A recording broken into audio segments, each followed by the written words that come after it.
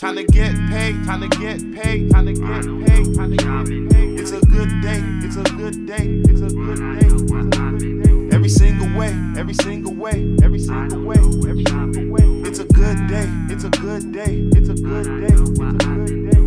Shout out to Good Day Podcast. Shout out to the Good Day Podcast. We're here with you today is Ray Gato. He's here with you on a good day. 31315, man. What's good, man? Hope everybody's vibing. Shout out to Good Day Podcast.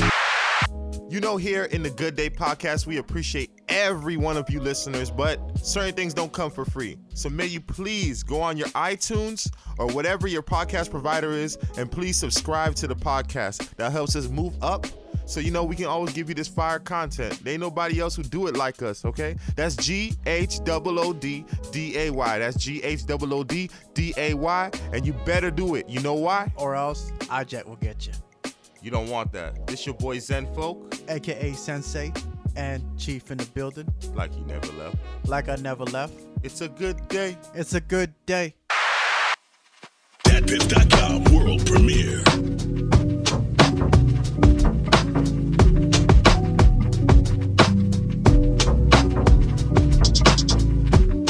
I can feel a vibe, hustle on the ride. Slow light of mine, I'm gon' let it shine. All she want is time, all she want is time. Look me in my eyes, call me on my lies. Lock the city down till the summertime. Time to slice these niggas up some humble pie. Caravan of foreigns, let my youngin' drive. Elevate my game for the 100th time. You can hold me down through these troubled times. I'll be another victim to my stubborn pride. Hold me down through these troubled times. Be another victim to my stubborn pride. Stuck in the grind. Stuck in the grind, I'm stuck in the grind. Look me in my eyes, call me on my lies. I'm stuck in this grind, I'm stuck in this grind. Middle of the night, kitchen lights is on. Roll me up a back, then I light the stove. Taught her stay calm when the crisis on. Say I die alone, I set my life upon. High Park hustle, speaking hyperbole. Translation, get the money, never wife a hoe. Clip is full already, now it's time to go. Shoulder full already, where these stripes should go. Crash got opinions, how my life should go. I'm screaming, fuck them, they can suck a dick and die tonight, you know. Bullets, rain on them, cut the light support. My section ride for sport, every night of course. Niggas dying every day, that's the price of war. Gang members spending thousands at the nicest stores. Levitate on 5-star luxury. Every time I ride, shit come for me. Stuck in the grind. Stuck in the grind, I'm stuck in the grind. Look me in my eyes, call me on my lies. I'm stuck in this grind, I'm stuck in this grind. Let's make a movie, take the top off. About to cross over like hot sauce. On this gutter shit, I never hopped off. Most calculated move by far. Always with a model in a fly car. 30,000 for the python. Rockin' knee highs, drinking white wine. Listening to In My Lifetime. In the nighttime, looking at the city skyline. Getting sky high. Took the little bitch to Popeye. She was top 5. Excitement that she get from pop life could never top mine. Once you get the hustle locked down, you can stockpile. Level up another notch now, like a stock now. Every time I take the top down, she arch her eyebrows. Turning up the music hot now, she feel alive now. Love me like we from a small town, let's make them all round. You splurge, I splurge. We ball later and we ball now. Stuck in the grind. Stuck in the grind, I'm stuck in the grind. Look me in my eyes, call me on my lies. I'm stuck in this grind, I'm stuck in this grind. Ain't no going back once the lights on you. Left the dorm in the middle of the night, homie. Affidavits going viral, that's your life, homie. Ain't no point of even tryna lie, homie. Just go out to all the SNY, homies. If you step before the signer, you should die, homie. Fuck you niggas, you disrespected the tribe, homie. Wounded pride, it's written all in your eyes, homie. Stuck in the grind. Stuck in the grind, I'm stuck in the grind. Look me in my eyes, call me on my lies. I'm stuck in this grind, I'm stuck in this grind. Yeah. December 1st, 2017. We begin. All money in. Y'all die. Yeah. Whoa. The marathon continues, nigga. Whoa, whoa. See niggas All-Star Weekend. We'll see about it. Yes, sir. Yes, sir. Yes, sir. You already know what it is. This your boy Zen Folk. First and foremost, I want to say shout out to all the partakers for today. This is 420, of course you know. This is more of a therapeutic episode, directed to the Nipsey fans. You know what I'm saying? If you guys don't know of Nipsey Hussle, I think everybody knows now the whole situation, but that story has been so exhausted. I don't care to talk about it right now, man. Right now, this is one of the hardest things to put together. You know what I'm saying? The whole team's been affected by this, and you'll only understand if you was a Nipsey fan. You only understand that. I just want to say to all the Nipsey fans, he still speaks to us through the music. That's why we consistently listen to tracks, and then we hear things a little bit more in detail nowadays. Shout out to Rich Bo. A couple things we talk about every day. We just reminiscing, and just the jewels that he left. He was such a unique, special individual. You can hear it through the stuff he talks about. You can, I don't know, you can feel it. You can feel it, man. So like I said, this was a big loss in the hip hop community. But most of all to his core fans, you know what I'm saying, it was very hurtful. But, you know, rest up Nipsey, you know what I'm saying, you never will die, man, because you always speak through the music. That's one thing you always did. You motivated us. You always spoke through your music, always was on some positive type stuff. Switch it from gang banging and to completely being positive, just sitting down, just the everyday person. Like, he was our champion. He was definitely our champion. I can't lie. Yeah. And like I said, he's laid to rest. Today's 420. This is therapeutic. You know what I'm saying? This is the perfect time to listen to some Nipsey tracks, smoke to Nipsey, vibe to Nipsey. You know what I'm saying? Even the ones who don't partake. Just a good time. You know what I'm saying? I think this is the right time. We've been gone for a minute, man, but I just want to say thank you guys for listening. That's it, man. We'll catch you, man. We'll play another Nipsey track. Marathon continue. Music. Cooking souls. It's hustle. It's hustle, yeah. Where we left off on volume 2, I'm gonna pick y'all back up on volume 3. You know, gotta get up and go make this shit happen, my nigga, I told you. Every day my shit get bigger and better, my nigga. I was just in the county jail, nigga. No bail, nigga. Look, that I would be the best rapper, yeah, I knew it then. Used to tell my mama about the houses we'll be moving in. This fast money took my focus off this music shit, till Johnny Shipes introduced me to his Jewish friends. Damn, before you ball, gotta grind first, cause the Palazzo's a far cry from Brian Hurst. Them niggas never really figured that it might work. I had faith and gave my life, now my life's worth so much more than money's ever meant. I'm getting love in every city you ain't never been. The sheriff told me roll it up was focused ever since. Dreams come true, young nigga, I'm the evidence. That's only if you put the effort in. Some of them gon' die, others will get life in the pen. Now, just sit with that and let it sink in. Now get your money up and make sure you ain't one of them. Hustle.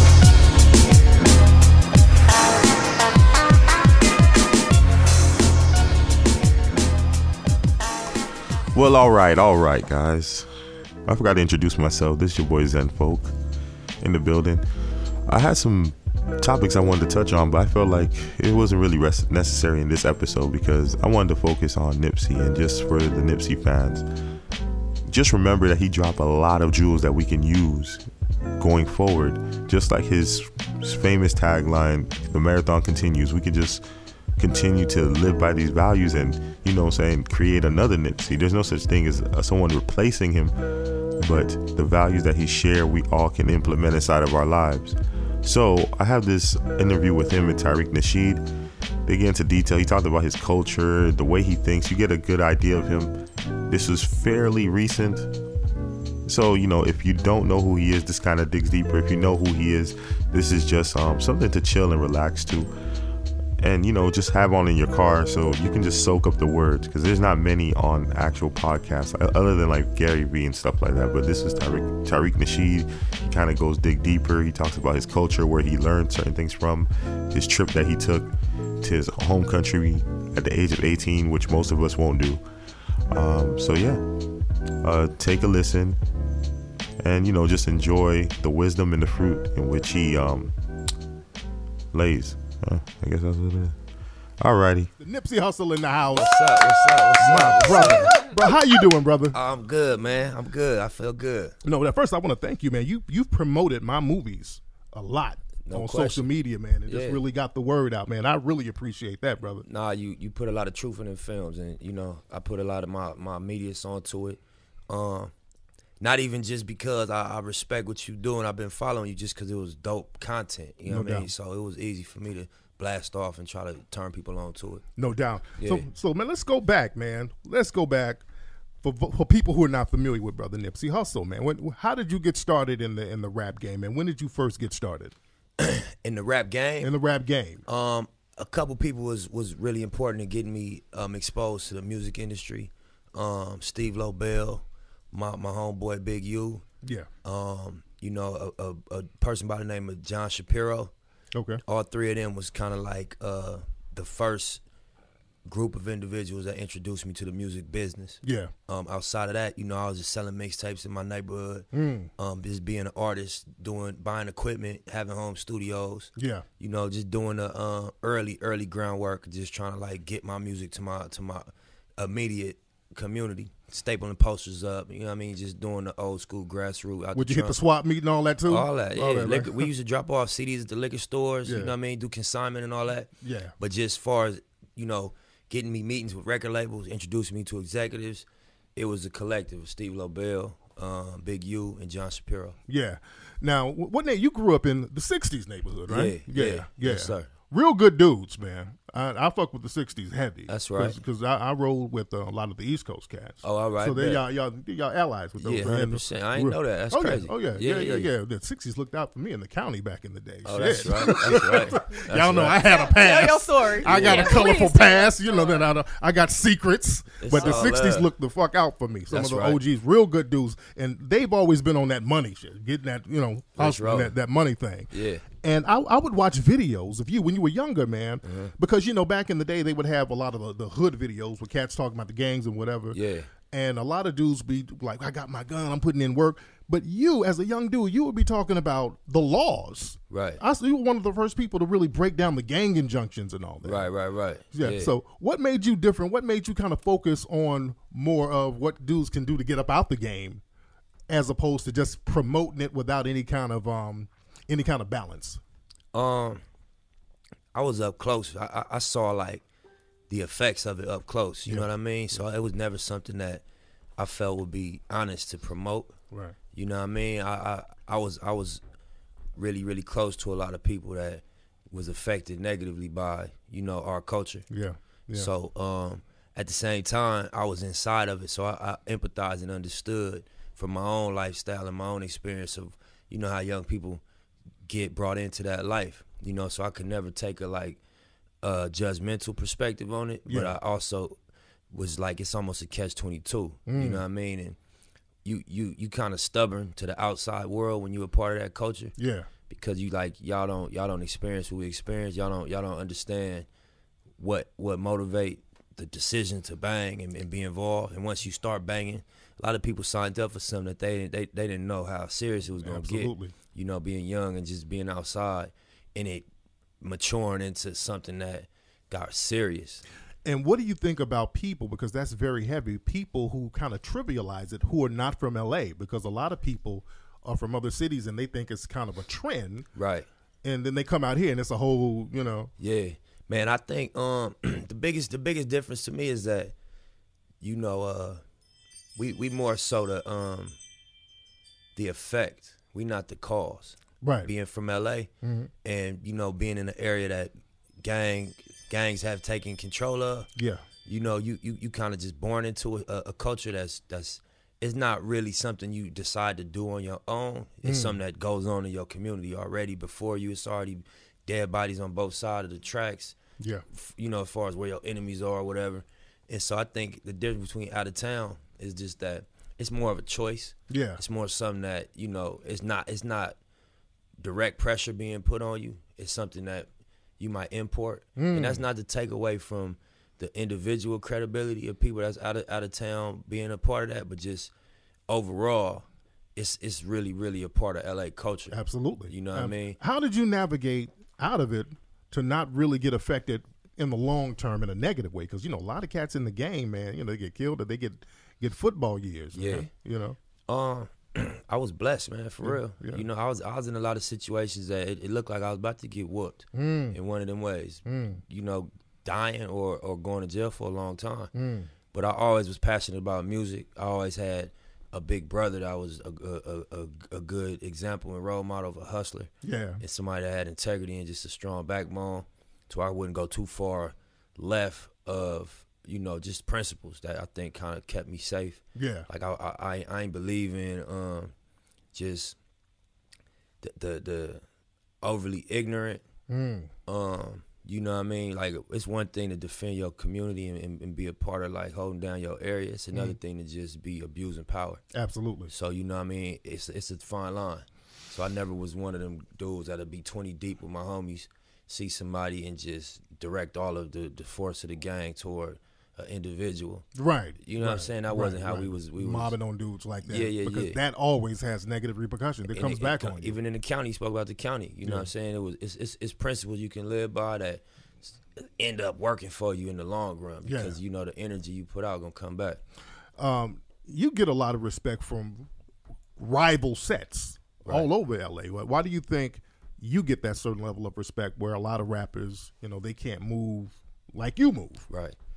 I think it wasn't always like that. You know, when I first came in the game, I think just based on me saying 60s in my music and being vocal about where I came from, it turned a lot of people off of just LA. That's a part of that from other tribes. Yeah. That was just turned off. I can't listen to that music. But over time, you know, demonstrations speak louder than conversation. Absolutely. You know what I mean? Absolutely. So people see how I'm moving and probably watch an interview, and I never dissed no hood in my music ever. You know, I never went on the record and said fuck this hood or, you know what I mean, use derogatory words that we say in our own area publicly. I never done that because I knew that I was serious about music. And I wanted to be specific about where I came from, but I ain't want to disrespect the other sections as well. Absolutely. And outside of that, I just think that I also put forth who I was as a man, you know, in my music and in my way I move and also just in my interviews and everything, to where I think over time people got to look past where my mama moved me. Okay. You know what I'm saying? And see like what type of human being I was. How many brothers and sisters you got? I got a big brother and a little sister. Okay. Yeah. And I know your dad is from Eritrea. Yeah. How do you pronounce it? Is it Eritrea or Eritrea?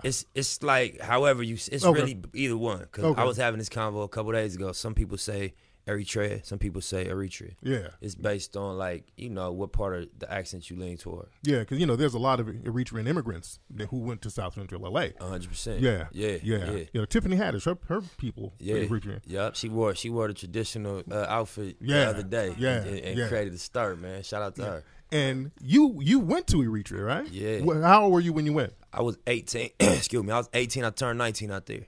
Oh, wow. Yeah, so on my 19th birthday, I had been there for a month.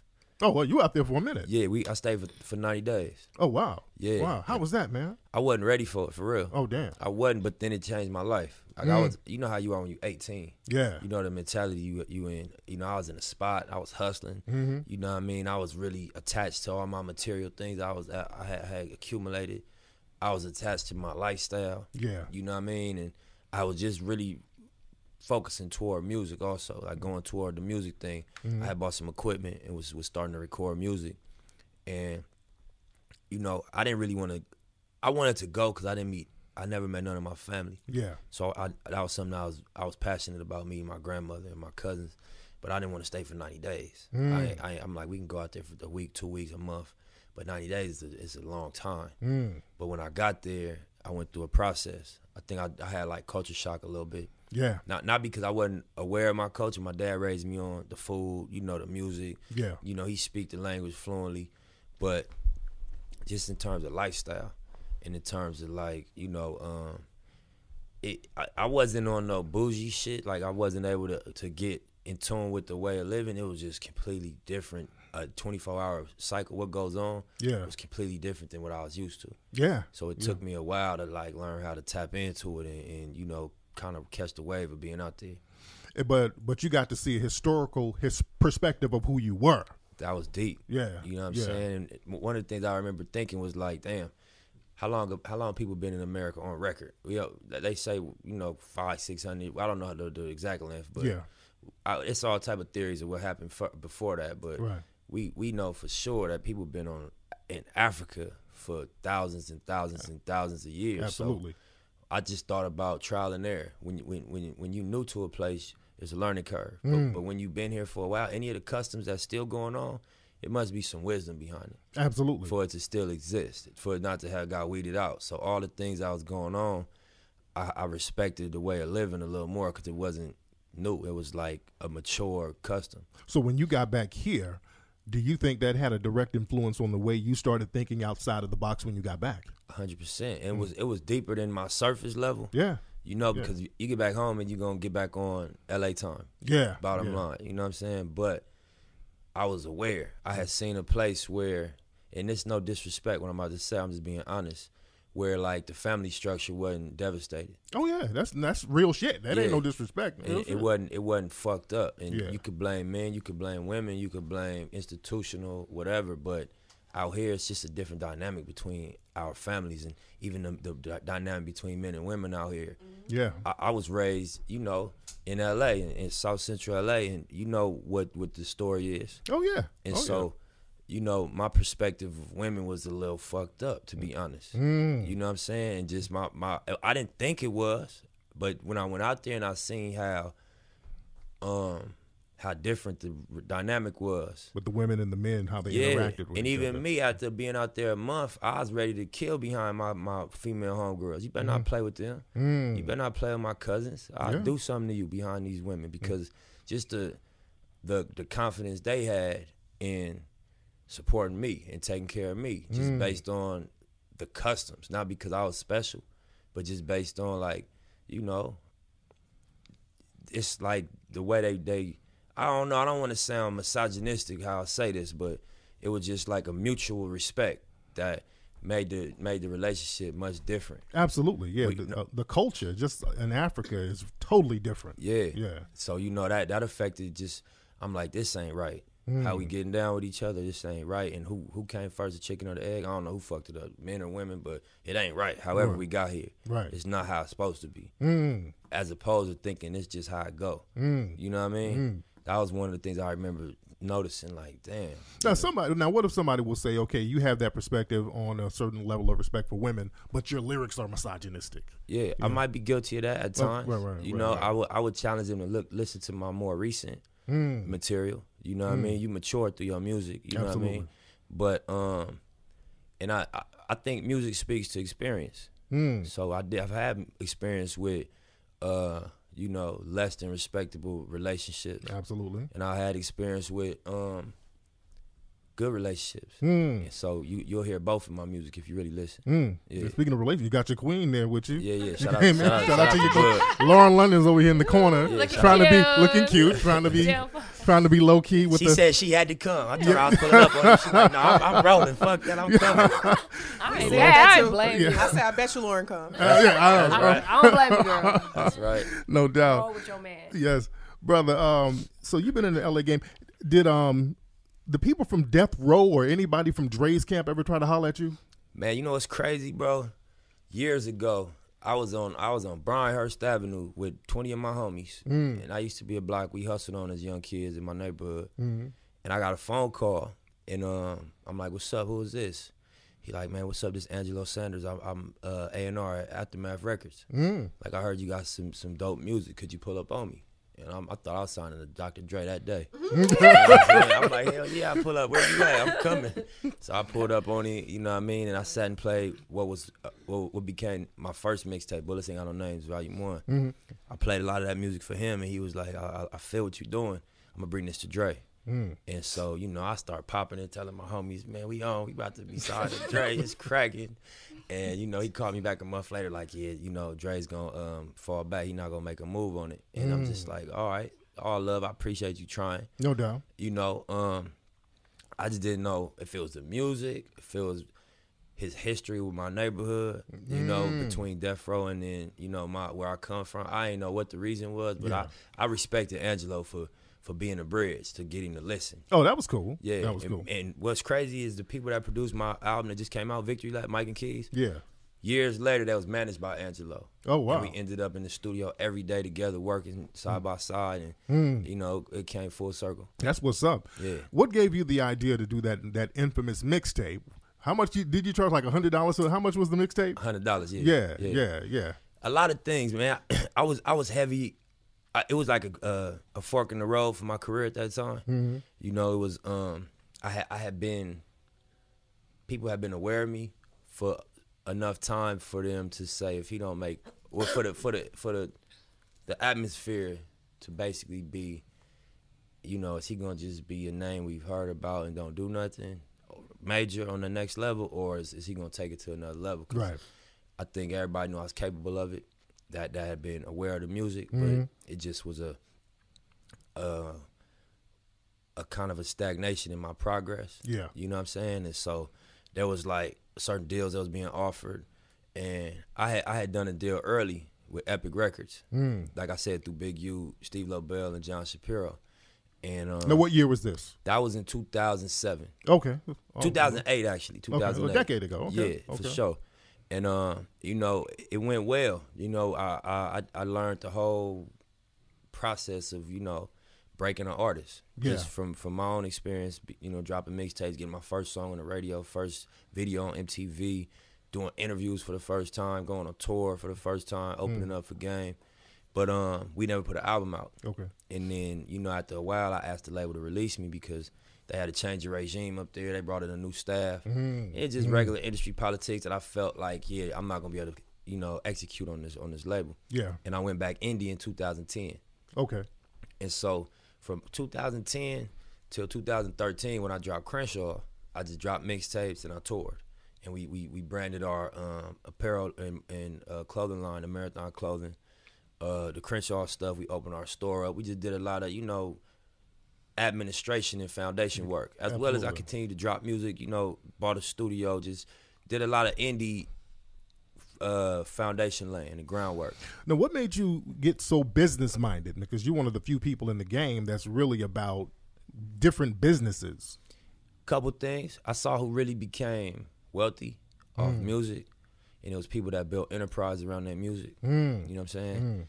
And then also, I had been in a situation where I just assume that the business people was gonna run my business and I was gonna be an artist. And you know, nobody robbed me. Nobody did no bad business.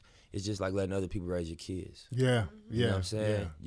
They might eat and go to school, but it's the in between stuff that it's gonna be different. Yeah, because it's your job to be on top of your shit. You know what I'm saying? Because, you know, Jerry Heller used to say all the time, because people would accuse him of robbing the artist, and he would say, hey, look, they signed the contract. That's a fact. Yeah, show where I robbed somebody. That's a fact. You know, and that's real shit. And that's why I became real shrewd with negotiation, because no matter what, the negotiation process is when it's me against you.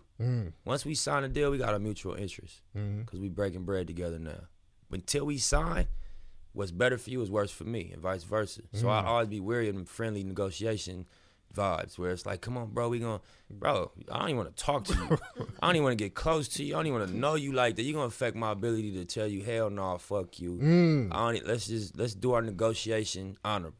And that's how a lot of people fuck up in the black community. 100%. Because they come around us hugging and kissing and all that. Hey, let's drink, let's go party, here's some hoes, that type of thing. And it watered down how aggressive you are in the negotiation, because you start to feel like it's a us or a we thing. But until we agree on some terms, it's me against you. What's better for you, just by the nature of the negotiation, is worse for me. If you getting 40% and I'm getting 60 and I'm trying to get 70. That means you're going to get 30. That means that you're going to get less money based on how shrewd I negotiate. Yeah. And we know what everybody operating off of, self-interest. Nobody ain't hustling for somebody else's pocket, period. Absolutely. You know what I mean? You, did you have a stake in World on Wheels? Yeah. Okay. Yeah. Okay. I wanted to verify that. Yeah, so I'm a fast forward. You know, I met a business, I'm not gonna say business, I met a good dude, you know what I mean, that we became business partners. And his name Dave Gross. Okay. And so he's a real estate developer. He came off Wall Street, but he grew up in South Central LA. He grew up on 51st in Vermont. Okay. And one of his little brothers recently got killed. He was from Inglewood. His other big brother doing a lot of time in jail. And he avoided, you know, just the LA pitfalls by ending up going to New York from a family decision that was made when he was younger. And he went to New York, ended up going to Ivy League schools, graduated, went to work on Wall Street. But his heart, you know what I mean, in his spirit is in the hood of LA. Yeah, absolutely. So after he accumulated his worth, he was like he wanted to do something, you know, just for what's going on. And long story short, we got together and we locked in and started to build. And so one of the things that, as well as my brother Black Sam, he's involved in the venture too. But we started a company called SC Capital Ventures. Okay. And what it is it real estate development partnership. Okay. And so World on Wheels, somebody brought me the opportunity to invest.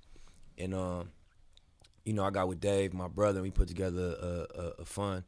And we got a small percent. We got like 10% of World on Wheels. Oh, that's cool. Yeah, that's good. Over 30 years, so we got 10% of the lease for 30 years. Oh, that's beautiful. Yeah, beautiful, man.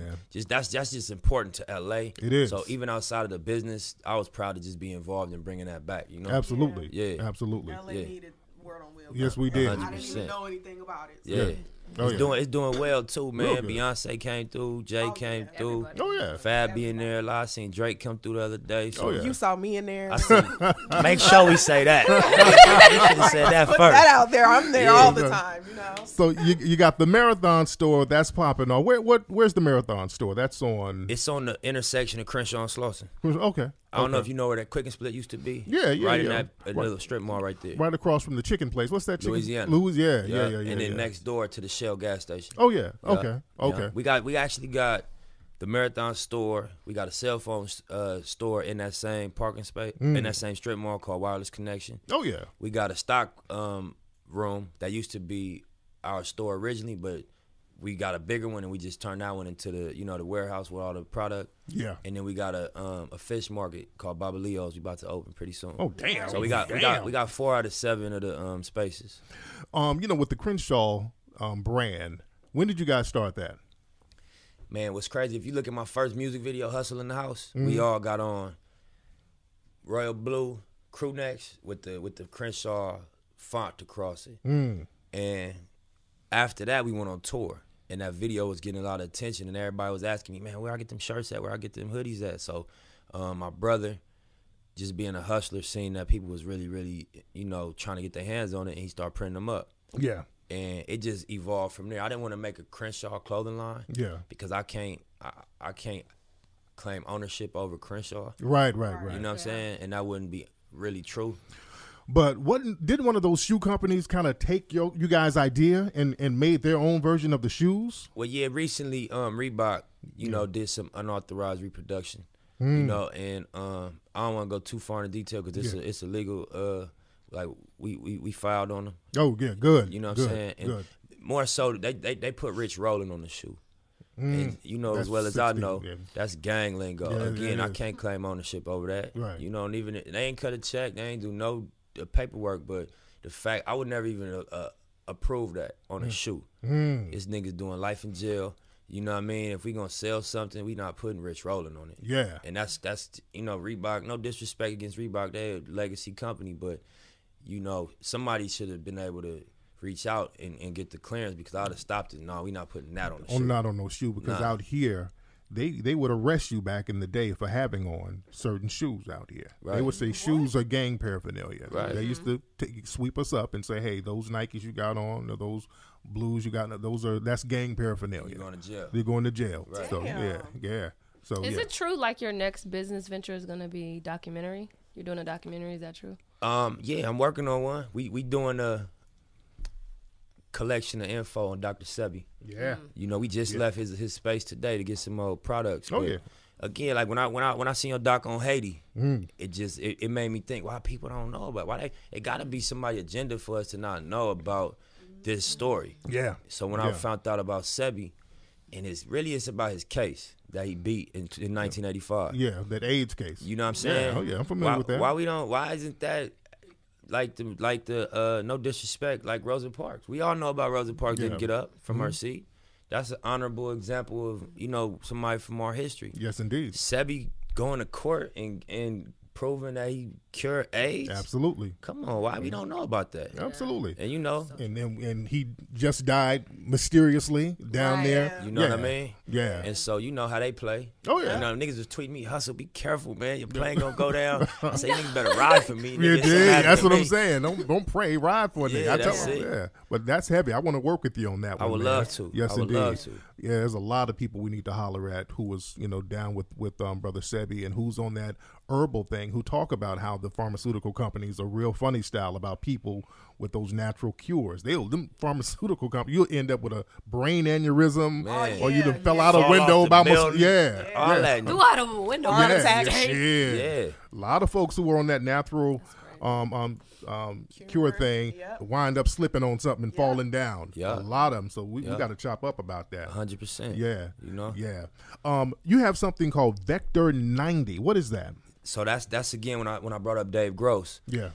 We met random at a Laker game. You know what I mean? But the convo we had, it was a dope convo. And the next day I pulled up to his office and he showed me his concept for what became Vector 90. And it's two-pronged. The first level is an inner city co-work incubator. Right. And so what that is like, basically, if anybody familiar with WeWork is a shared office space where you can go in there and rent office space. It's, Wi-Fi. They got all the technology, fax machine, whatever the, office supplies is. Yeah. And then they have, a shared kitchen space.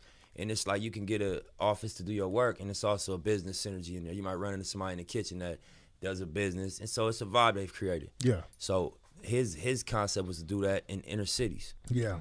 For two reasons. Because number one, well, I won't go. I'll let him describe his intention. I don't want to misquote the intention, but overall, the one we opened on February 15th, it's a 5,000 square foot inner city co-work incubator, and so this is, I think, about 8 office spaces. Okay. That local entrepreneurs, women, young men from the area have rented an office at. Okay. And so, one of them is a tech app designer. She's a woman, a female app designer. She's working on a dating app.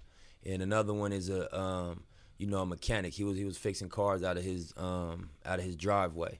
And basically the motto is that at the end of the year, Dave, myself, and the rest of the team, we're gonna invest every year into one of these companies.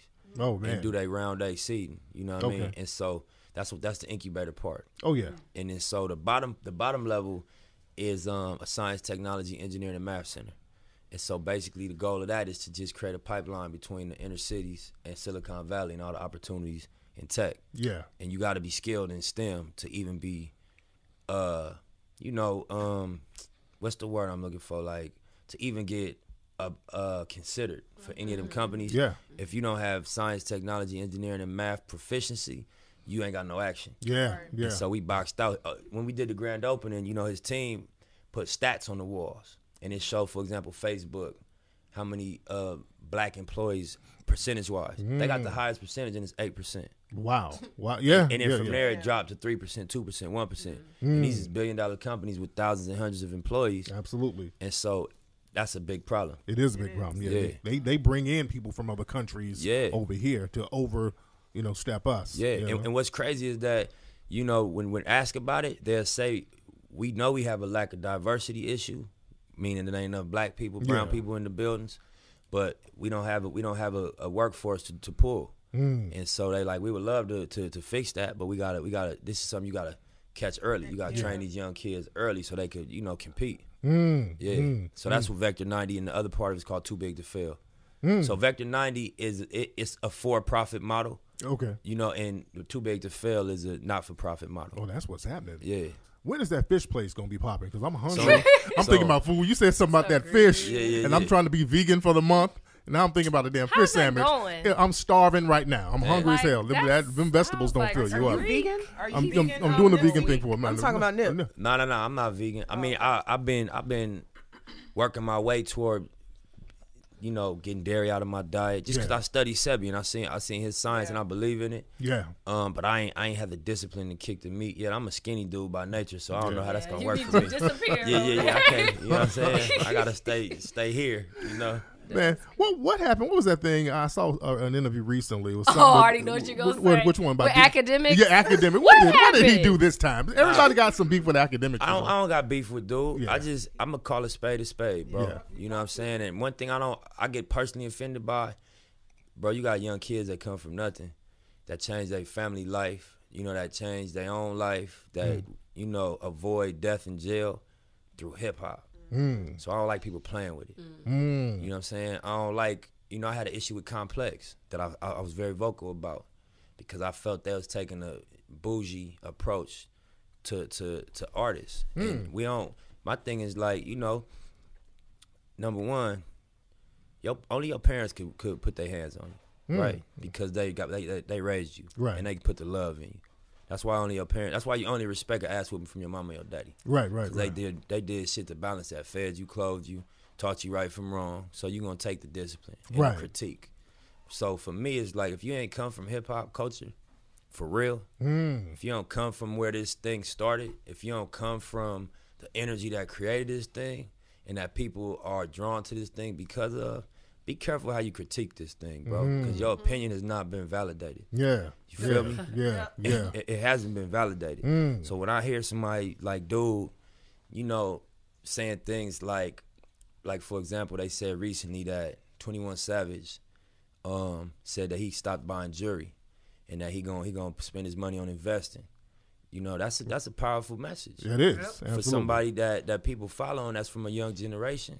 And Academics criticized him and said, I don't want to hear nothing but killing and I'm about to kill the ops. And I don't want to hear that from 21 Savage. That shit right there gets you fucked up. That's coon talk. That's coon talk. And we supposed to fuck niggas up for that. Period. Yeah. We ain't supposed to be understanding. We supposed to catch you at Complex Con or wherever you at, and we supposed to spank you for that. Yeah. And you supposed to learn, I was wrong. We ain't supposed to do nothing you can't fix. Yeah. We ain't supposed to take the overboard. We supposed to fuck you up for that. Yeah. Because you're going to respect something, bro. You ain't going to play with niggas like that. That ain't straight. Do you think the internet has enabled little sucker shit, Yeah, of course. I think, and that's why I said in the interview, man, I ain't saying I'm going to do nothing to act. I say you got to let clowns be clowns and let dudes self-destruct because,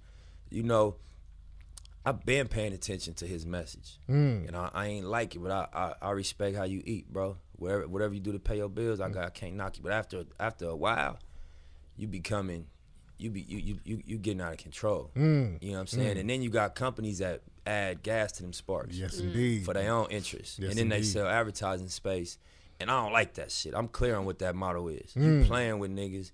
You cooning like you said. Yeah. You taking something that's serious and that people doing with integrity, and you spending it for some fuck shit. Yeah. And I don't agree with that. People criticize Vibe for doing that back in the day for pumping up that West Coast, East Coast. Absolutely. You feel what I'm saying? You saw what happened with that bullshit. Right. Yeah. And they was I respect Quincy. I don't think he was the one doing the editorial side of that thing. I know he was a part of the ownership. Yeah. But they might have been the first person or the first place you heard East Coast, West Coast beef. Yeah, they were the one. Nobody. That wasn't no real shit. That wasn't real. I don't think Pac and Big came up with that. No, I think they spun that because they like if it bleeds, it leads. Absolutely. And we know how fascinated people are with this type of shit.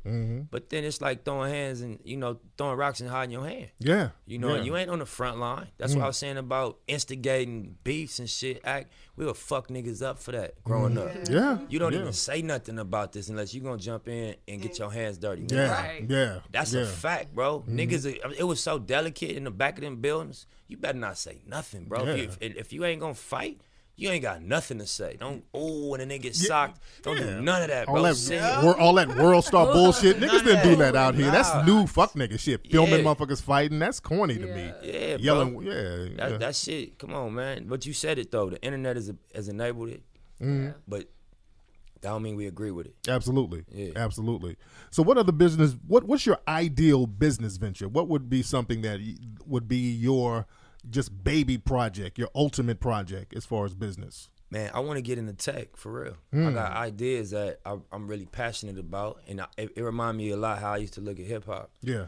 I ain't really see no route or no path how I was gonna get involved, but I was like, I just really want to be a part of this. And I look at the tech thing and like, I know I can add value. You know, I got ideas. So that's something that I want to use my platform as an artist and as somebody that got music attention. Yeah. To you know, set the meetings up and have them convos and just do my due diligence and learn also. But I want to end up in tech. I look at it like this. I'm from L.A. Yeah. Silicon Valley, an hour flight. Okay. You feel what I'm saying? We supposed to be involved. Absolutely. You know what I mean? Absolutely. And we grew up in the generation of there was no computers at one time. Yeah. And then there was computers. You feel me? And I seen how me buying a computer, getting Pro Tools changed my life. Yeah. And me learning how to engineer my own recordings impacted my life in a major way. No doubt. So, you know, I want to be involved in that. No doubt. Speaking of hip hop in LA, what do you think about the LA hip hop scene now? The good and the bad. I mean, I wouldn't say, I can't even describe the bad. I think it's good. I think that you really pay attention to who dropping classic albums. You know what I'm saying? Who rooted in hip hop but still is what's the word, like contemporary, like new. Yeah. You know what I'm saying? Or modern, whatever that is, what the word is, but it's still rooted in the fundamentals of what we grew up on. A lot of that's coming from the West. Yeah. You know what I'm saying? A lot of that's coming. YG came with a classic album. Kendrick came with a classic album. You know what I mean? I feel like Victory Lap is an important album. Yes, it is. You know what I mean? And so I think I'm real proud. I think Schoolboy did really well. I think, you know, his impact, you know, coming from out the Hoovers and being able to become somebody that tore and had hit records and dropped, you know, albums that did real numbers. And you know what I'm saying? That people really embraced his music. You know, Mustard, you know what I mean, was a hit maker. Yeah. Not just a West Coast regional producer. Mustard a hit maker. Yes, he is. Mustard gave pop artists they records. It was a moment, and not to say it's not still a moment, but I'm speaking specifically where you wanted to be on the radio, you pay Mustard a check. He from out of L.A. You know what I mean? His roots go back to the jungles and, you know, to the Blackstones. So like, it's hard not to see what L.A. you know, the footprint that L.A. has put on hip hop, and I think it's just growing. Even man, TDE. Top Dog coming out to Nickerson Gardens, and being, you know, 11 Grammys for Pimp a Butterfly, and you know what I'm saying, J-Rock being on his third album, you know what I'm saying, it's like I said, Schoolboy and Ab Soul and just what they built. I remember the early stages of that. Yeah, you know what I'm saying. So you gotta salute what the West doing. Absolutely. Yeah. And speaking of LA, and you mentioned the jungle. I went to the jungle. You know, there's white people in the jungle. Hell yeah, it is hella white people in the jungle. It's white people in the jungle. Yes. And I'm like shocked. Yeah. Man, what do you think about the gentrification that's going on out here in LA, man? I mean, it's a lot I think about it for real. Where the hell are black people in L.A. now? Lancaster. Yeah, Lancaster. Palmdale. Yeah. You know what I'm saying? You get a house for a couple $100,000, a 4-bedroom, 5-bedroom out there, and you see the crime going up. You see they moving. You know, it was like, I take it, I wasn't around for the last migration, but I heard it from my granny stories. You know what I mean? Yeah. And I think that's what's going on right now. They relocating our people. Yeah, absolutely. From policy. You know what I'm saying? And they building a train down Crenshaw. They spending $3 billion on that development. You know, and that's having an effect on the price of real estate. Yes, it is. They always, when they want to move people around, they start building freeways and train stations. This is the Harbor Freeway. That's what fucked up South Central LA. That turned it into the hood when they built the Harbor Freeway. Right. Central Avenue used to be the shit. Jazz and everything, right? Yeah. That was the business district. Right. Yeah, the black business district. So yeah, it's heavy. Yeah. It's heavy. But you know, not to cut you short. No, go ahead, brother. I think that it's always a silver lining in everything. And so I think that to benefit off of it, we got to be entrepreneurials. Yes, we do. I mean, in an entrepreneurial mindset. Yeah. And we know that the impact these developments like Inglewood. I got a homeboy that he owned a house in the Carlton Square. You know, and he ain't sell it.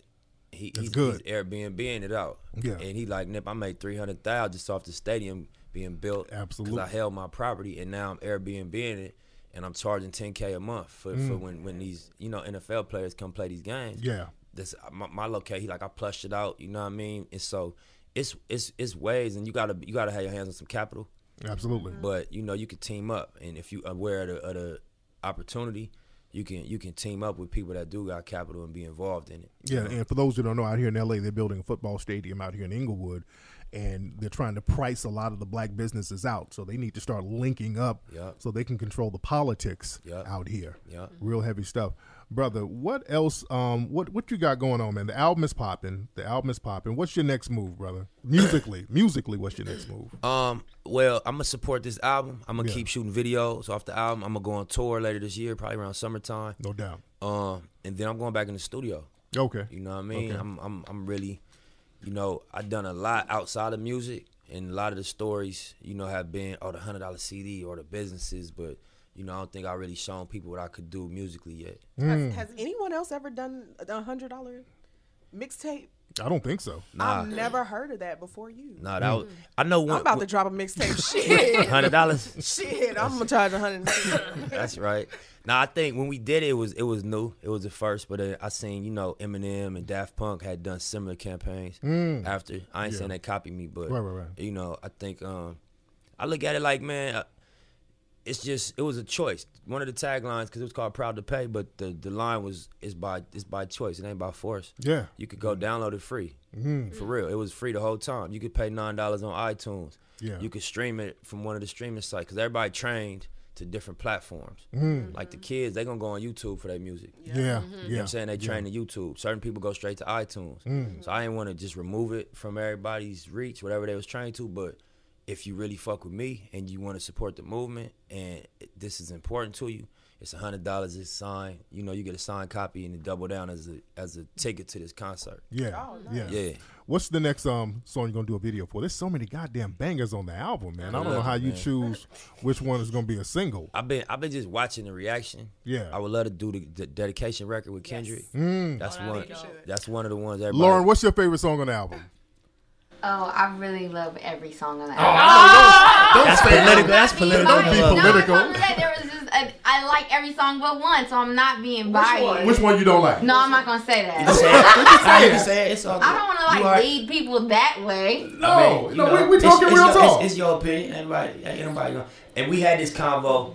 I was in the radio station, and 3 radio DJs like, man, I love the one she don't like. And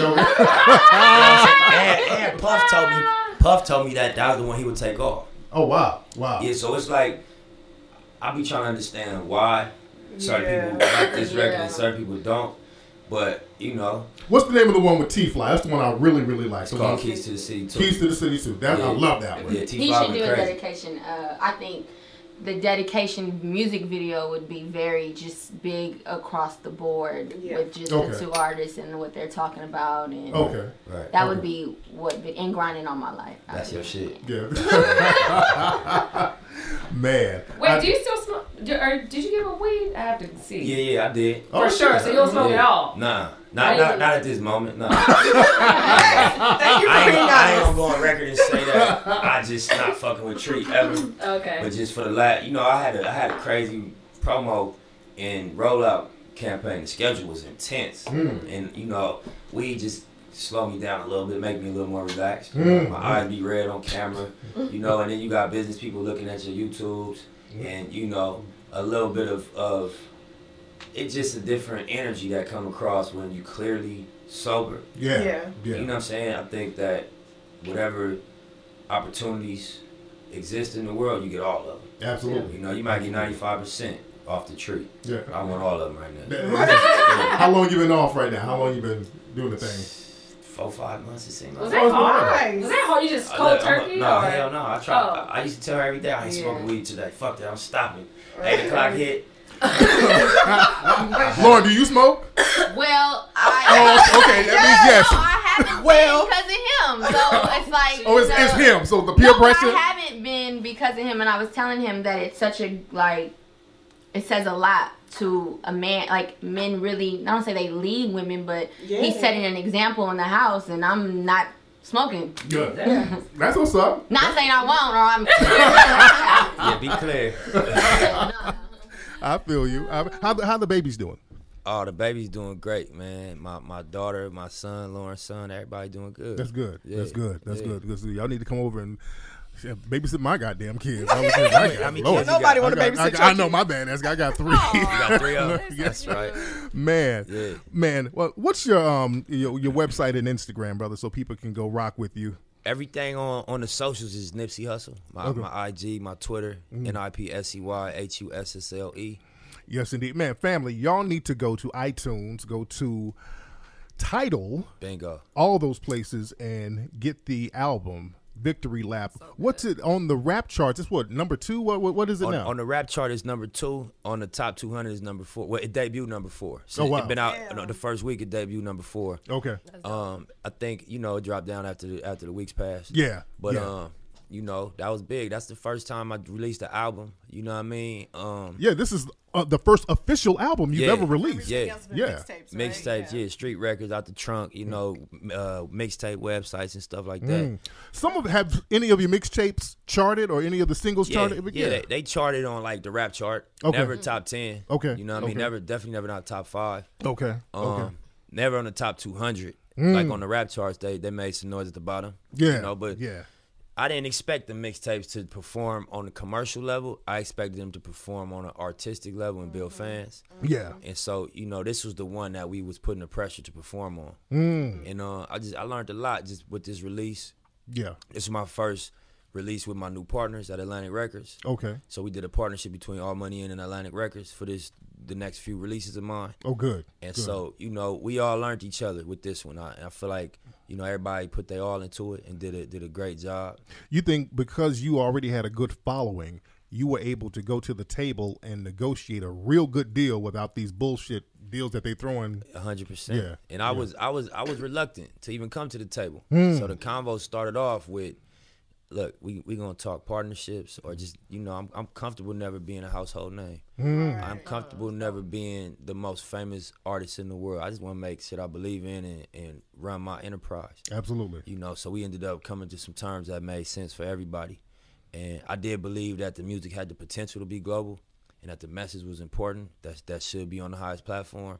So I entertained the convo, and then we was able to come to something that made sense for both of us. Absolutely. Yeah. That's what's up. Man. What about movies, though? Like, I know you want to do the documentary, but any Hollywood? You see who my girl is? I know that. Nah. We need to see you on the screen. Nah, I'm fucking with you. Nah, together. I got a film that I'm gonna be a part of called 38, and it's a dope concept. It's an urban crime story. It's about a gun, and it follows the narrative of the gun. Damn. Just how the gun went through all these different hands in L.A. And it's going to be shot on location in L.A. And it's Academy Award winning director of photography. The man that played Spider-Man. The man that played James Brown that's in... I don't want to butcher my guy's name. Chadwick Boseman. How you say his last name? Is it Boseman? Boseman. Yeah, definitely. He killed Black Panther. Yes, he did. He's involved in it. My guy from Menace is involved in it. Terrain, what's his name? Terrain. Yeah, Terrain. Tyron Turner. Hey, yeah, there you go. I hate when I say people's names. I'm bad wrong, with names too, so brother. Forgive me, my brothers. Are you a natural actor, or is Lauren teaching you all the acting skills? Really? Yes. She my critic though. She'll be like, "You did all right. You did good." Yeah. That's right. Have you taken any classes? Nah, I ain't never taken no. I mean, I'm a fan of film, and I'm somebody that watch a lot of movies, but I ain't never took acting classes. No. Lauren, you teach him how to emote? No, he has great. Now, acting is just about telling the truth, and he's not a good liar. Oh, good. Your girl know. Lauren, Your girl know. No doubt, man. All right, we're gonna get up out of here, man. But look. Again, we got my man Nipsey Hussle, man. Y'all go get my brother's album right now. Tidal, you get it on iTunes, Google Play, all that stuff. Make Victory Lap. I want this thing to get a Grammy. Time to get paid, time to get paid, time to get paid, time to get paid. It's a good day, it's a good day, it's a good day, it's a good day. Every single way, every single way, every single way, every single way. It's a good day, it's a good day.